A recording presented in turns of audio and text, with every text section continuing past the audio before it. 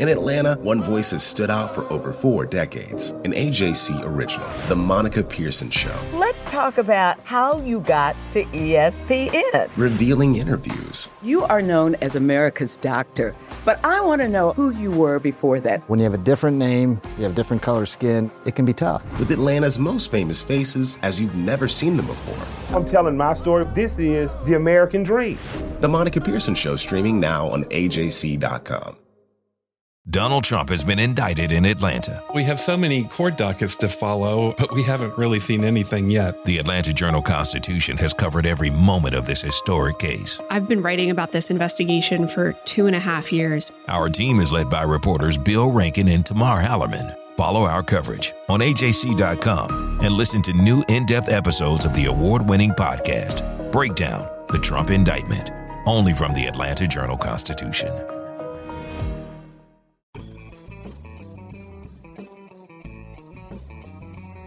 Hello and welcome to the latest edition of the Politically Georgia podcast, where we bring you news and analysis from all the latest Georgia shenanigans in Congress and under the Gold Dome. We journalists at the Atlanta Journal-Constitution want to take a minute to thank our subscribers.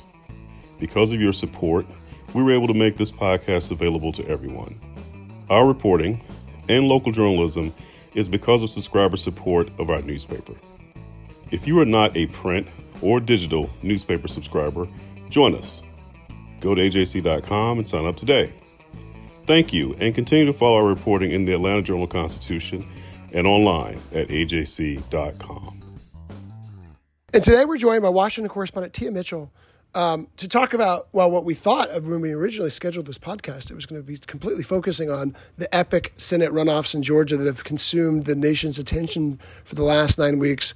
But just like with every other national outlet, newspaper, broadcast in the world, that news was eclipsed by the unfortunate, the tragic, I don't know how to best describe it, the mob that attacked the U.S. Capitol on Wednesday, just as networks were formally declaring Jon Ossoff and Raphael Warnock the winners. It was this bizarre split screen all day.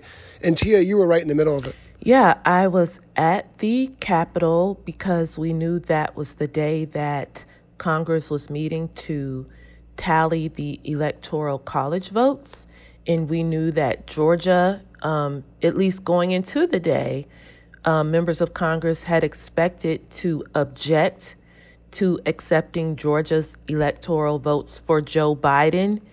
And so I was in place in the House chamber as the insurrection, the coup, the riot, whatever you want to call it, as it unfolded. Yeah, and so can you? I know you've talked about this ad nauseum. We've done stories on it. You did a Facebook live. You did live broadcasts from what happened. But give our listeners a feeling of where you were and what you felt when you first realized that the barriers had been breached and this mob was infiltrating the Capitol. Yeah, it's interesting because, we were in the House gallery. It's a windowless place. I mean, the House chambers is windowless, in the Capitol, just there aren't the windows to the outside. The last time I had looked outside was on my way to the House chamber. And there was a big protest, I would say several hundred people, but they were behind barricades and probably 100 yards away from the steps of the Capitol themselves. They were kind of like on the lawn. And so as we were listening to at the time Congress was debating whether or not to accept Arizona's electoral votes.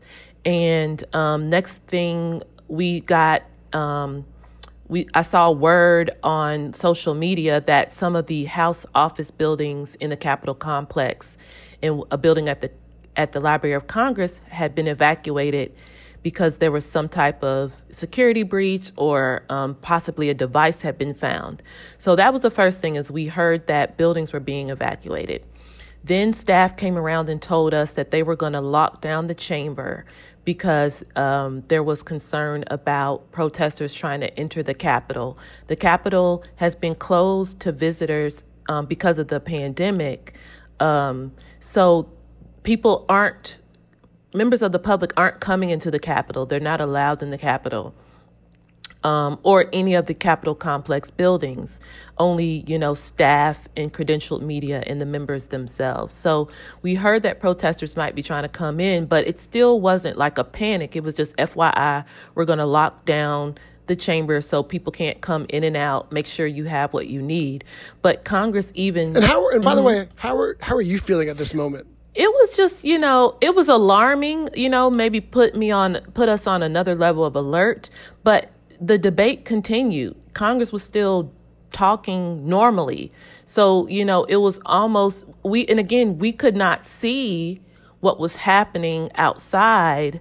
I was so tuned in to kind of doing my job and trying to get posts up on AJC.com that, I just wasn't aware of how bad things were getting outside. I would say we didn't really know that it was getting bad until it went from we're locking down the chamber to there was a decision made. They escorted out leaders. So we saw them take the House Majority Leader, who's Steny Hoyer. We saw them take Pence out. I couldn't see them, but I knew they had taken Nancy Pelosi out of the room. And so that happened, and they were just telling members to be calm, have a seat. And that's when members started, there were frustration and outbursts from members kind of saying, it's come to this because Republicans have, spread these baseless claims. And then Republicans were saying it's come to this, and now you want to rely on the police when you wanted to defund the police earlier this year. There were like outbursts happening and frustration. And so that amplified things. But then there was a decision to escort the members out themselves. And at that point, we could start hearing banging on doors. And so I would say that's kind of when, again, it just became a heightened sense of something was not right.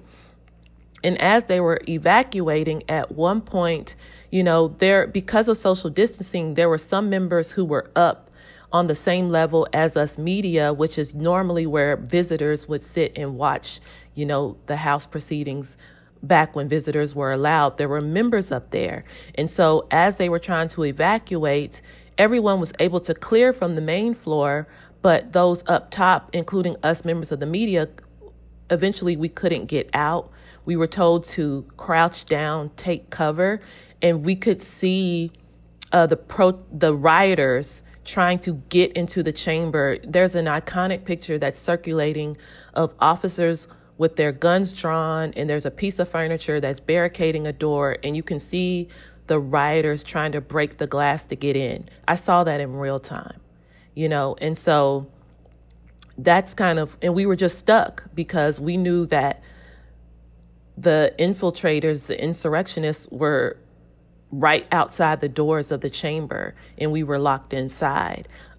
We did hear a loud bang coming from what's an area known as the Speaker's Lobby. At the time, we did not know if it was a gunshot or a tear gas canister because we had been given gas masks because they had used tear gas in the rotunda initially trying to push the protesters away as they came towards the House chamber. But that's the Speaker's Lobby is where that lady was shot and killed. So I can say we heard a loud bang, but I cannot confirm whether that's the gunshot that we heard. And after a few minutes, police did kind of subdue the protesters from coming up on that second floor. And we had to walk out past the protesters. They were kind of like the rioters were face down. Police were kind of, had told them to get down, face down, and we had to walk past them as we eventually were evacuated after several minutes. So that was kind of the most dramatic part. After that, we were just kind of in lockdown in one of the House office buildings. Members were in one room, and some of the media was in the room with the members. I was in a different room where it was mostly media and staff, and we just remained there for several hours. The TVs were on, and we just and that's really where it sank in what was happening outside the Capitol. So you were relying on Twitter, TV, social media, basically to tell you what was happening outside because obviously you only had a partial glimpse, but a very dramatic one of what was going on. Exactly. Wow. And you were there, let's be clear too, you were there, there was a national story, but there's also a giant local story because a majority of Georgia's congressional delegation was backing this attempt to overturn the state of Georgia's election and the presidential election overall. And so you were trying to keep one eye on that as it was unfolding and the other eye on the protests going on that were breaching the Capitol gates. Yeah. And that's, prior to things changed significantly for Georgia after the riot. But before the riot, you had Senator Kelly Loeffler, who was going to give them the Senate vote they needed to object to Georgia's electoral votes being tallied. And then you had the 6 House members. There are 6. I know that, different lists were going around because some of the members didn't tell us until the last minute how they planned to vote. But there were 6 that made it clear that they would dispute not just Georgia, but other contested states where swing states that were won by Joe Biden. And so, we were waiting for that. Arizona, they were taking the states in alphabetical order. And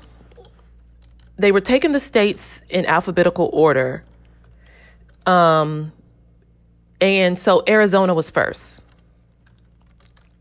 And so I was paying attention to the debate in Arizona because it was like showing us what was going to unfold later. Georgia was going to be second. Georgia alphabetically was the second state that was going to be contested. And so we were listening. There was 2 hours of debate. And very dramatic debate, right? I mean, I was watching it on TV and it was just, it was kind of what movie debate. Usually it's just very boring and very staid, but as I was watching it last night, I made my kids watch it too because I was like, this is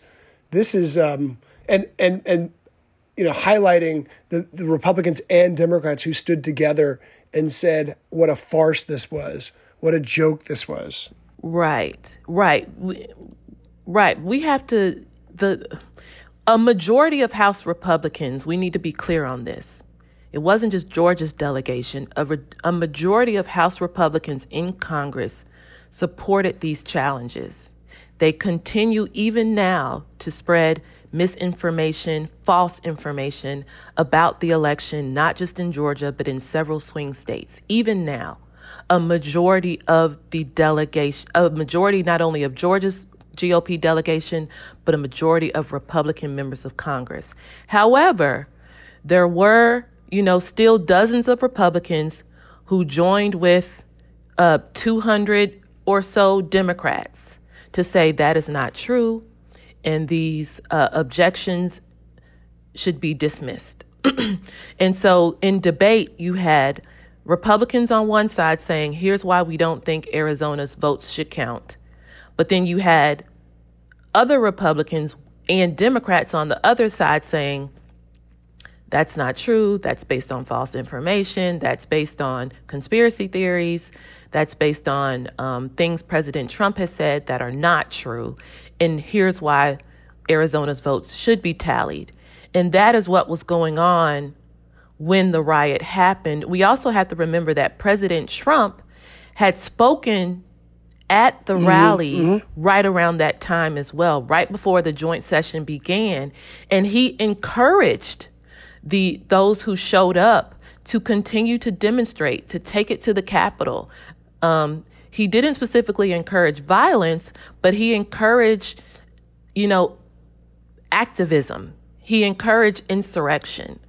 And that is what directly preceded the influx of folks coming to the Capitol. And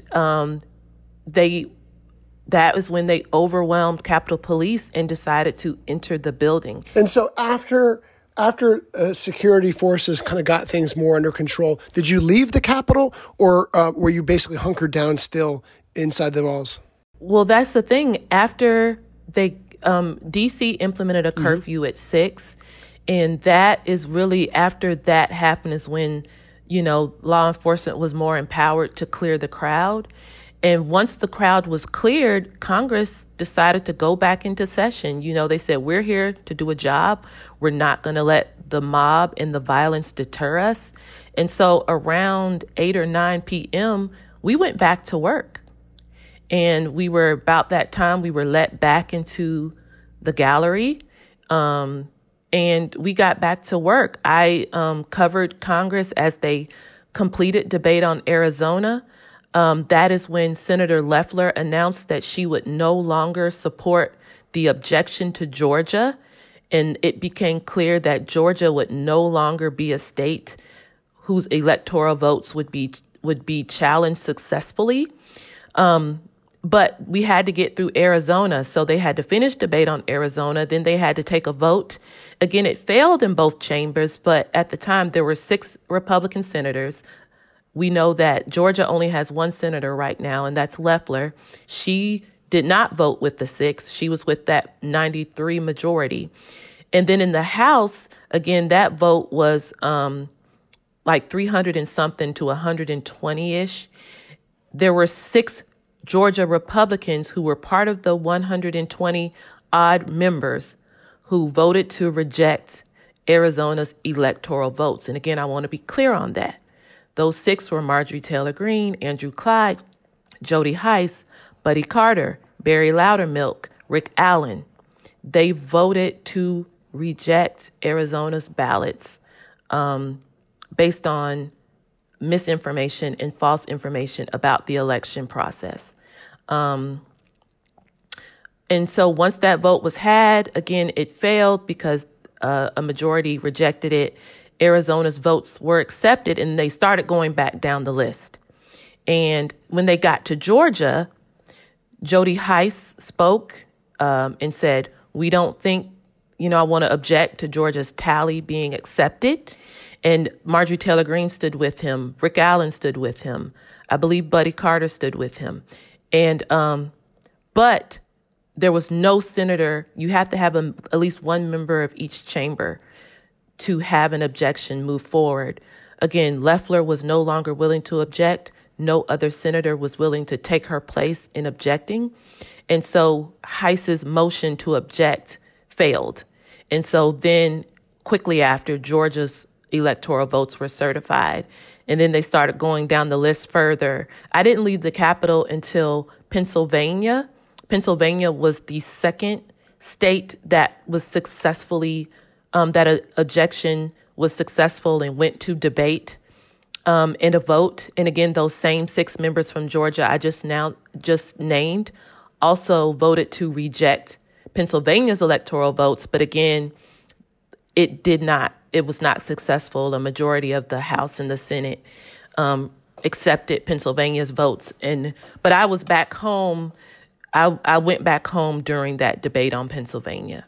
So I got home around 2 a.m. I was about to say, that's okay. And remember, folks, we had all been up pretty much all night. I was definitely up all night the night before with the Senate runoffs, which we'll get to in a second. One more thing I want to note, too. Georgia only had 1 U.S. Senator, Kelly Loeffler, because David Perdue's term technically expired. It expired on Sunday.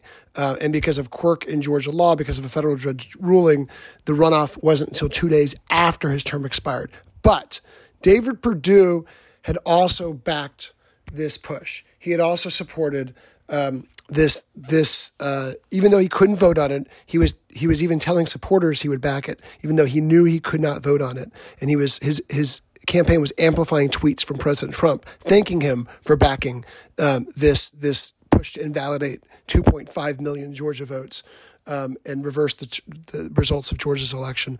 So even though he wasn't there with Senator Loeffler, and we don't know how he would have voted because his office has not responded to questions seeking that answer, he also was on board with Kelly Loeffler. We know Kelly Loeffler's position switched, but we don't know about his. That's right. And, I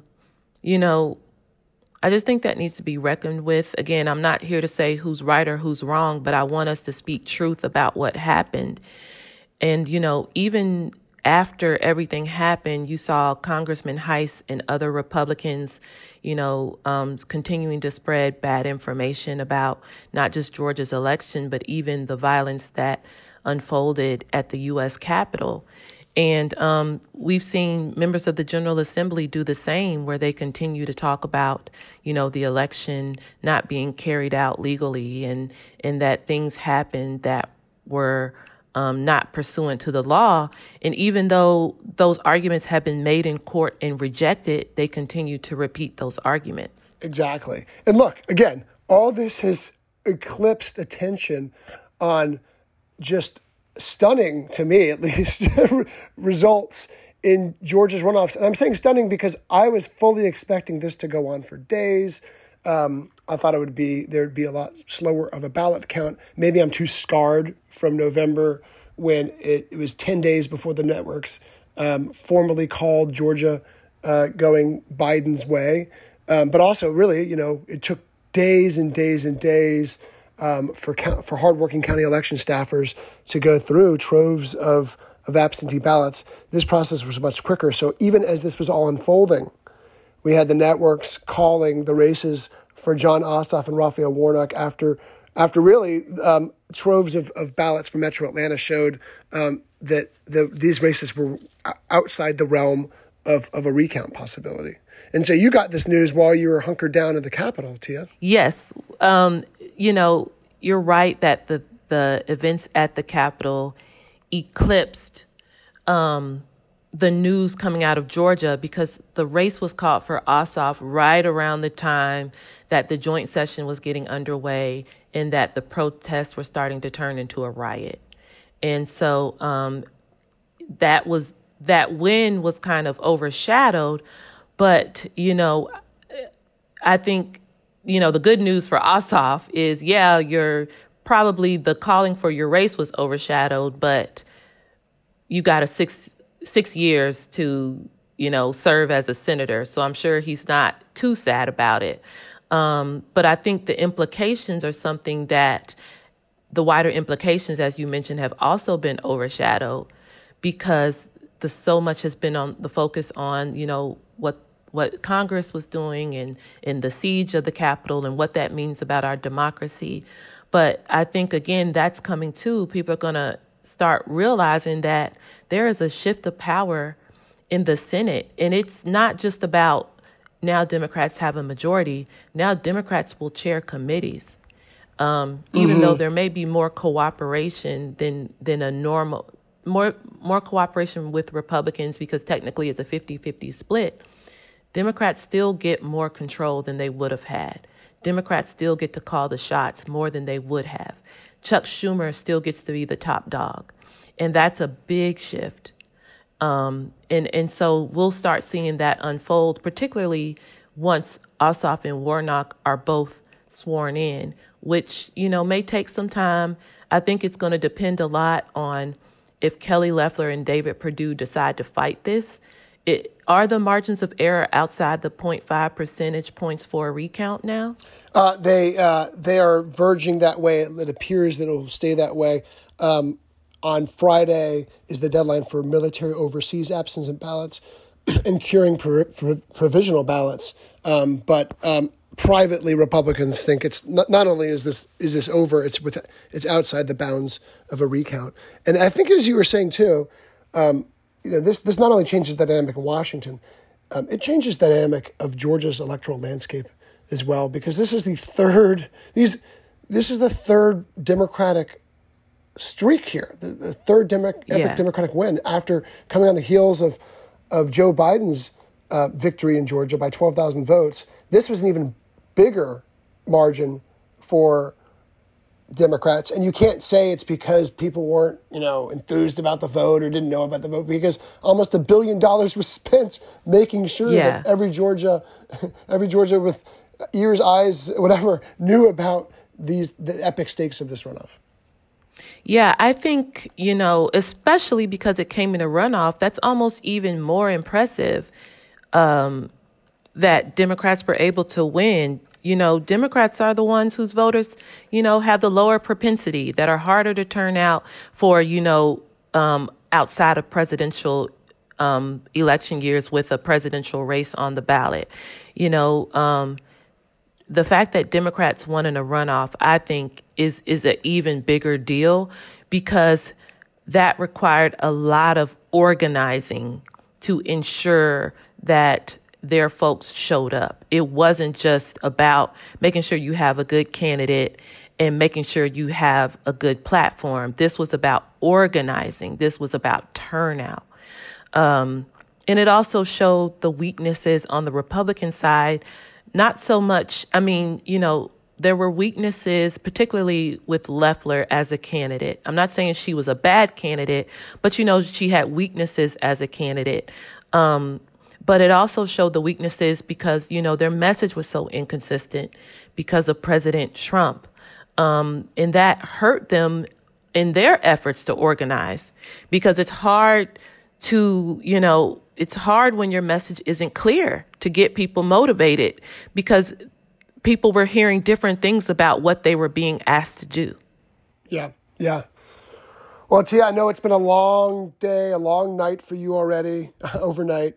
Thank you so much for joining us, and keep up your great work at the Capitol, watching what Georgia's delegation is doing for audience, not only all across Georgia, but all across the nation. Thank you so much. And thank you. You've been a great partner. Thank you for all of our AJC listeners and readers and subscribers, because, you know, we're trying our best to put out a product that you can trust, and a product that has the right information, the correct information. I'm not saying we're perfect, but we're doing our best to bring you, again, accurate information that's based off facts. And I think that's important in this time. And we need supporters to do that. We need subscribers to do that. Well said, Tia. Well, that's all for this week's edition of the Politically Georgia podcast. Head to ajc.com/politics to subscribe to Politically Georgia. You'll get access to our daily newsletter, along with all of our stories and updates on all things Georgia politics. Don't forget to subscribe to our podcast and rate us. It really means a lot to us when you do. And as always, thank you for listening. Hip-hop is a product of black people. It's a product of black song and celebration. The Atlanta Journal-Constitution presents hip-hop's most pulled elements are pulled from the South. A Southern hip-hop story. We always go back to that moment of the Source Awards.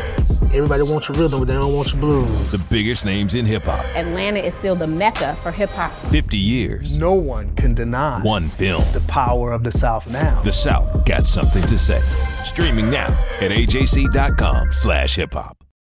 Our journalists at the Atlanta Journal-Constitution are working around the clock to keep you updated on all the developments surrounding the Trump indictment. Now the AJC is putting all of our coverage in one place with our new Trump 19 newsletter. Every Wednesday, you'll have our latest coverage and analysis on this historic case in your inbox. So sign up for free today at ajc.com/indictment newsletter. That's all one word. ajc.com/indictment newsletter.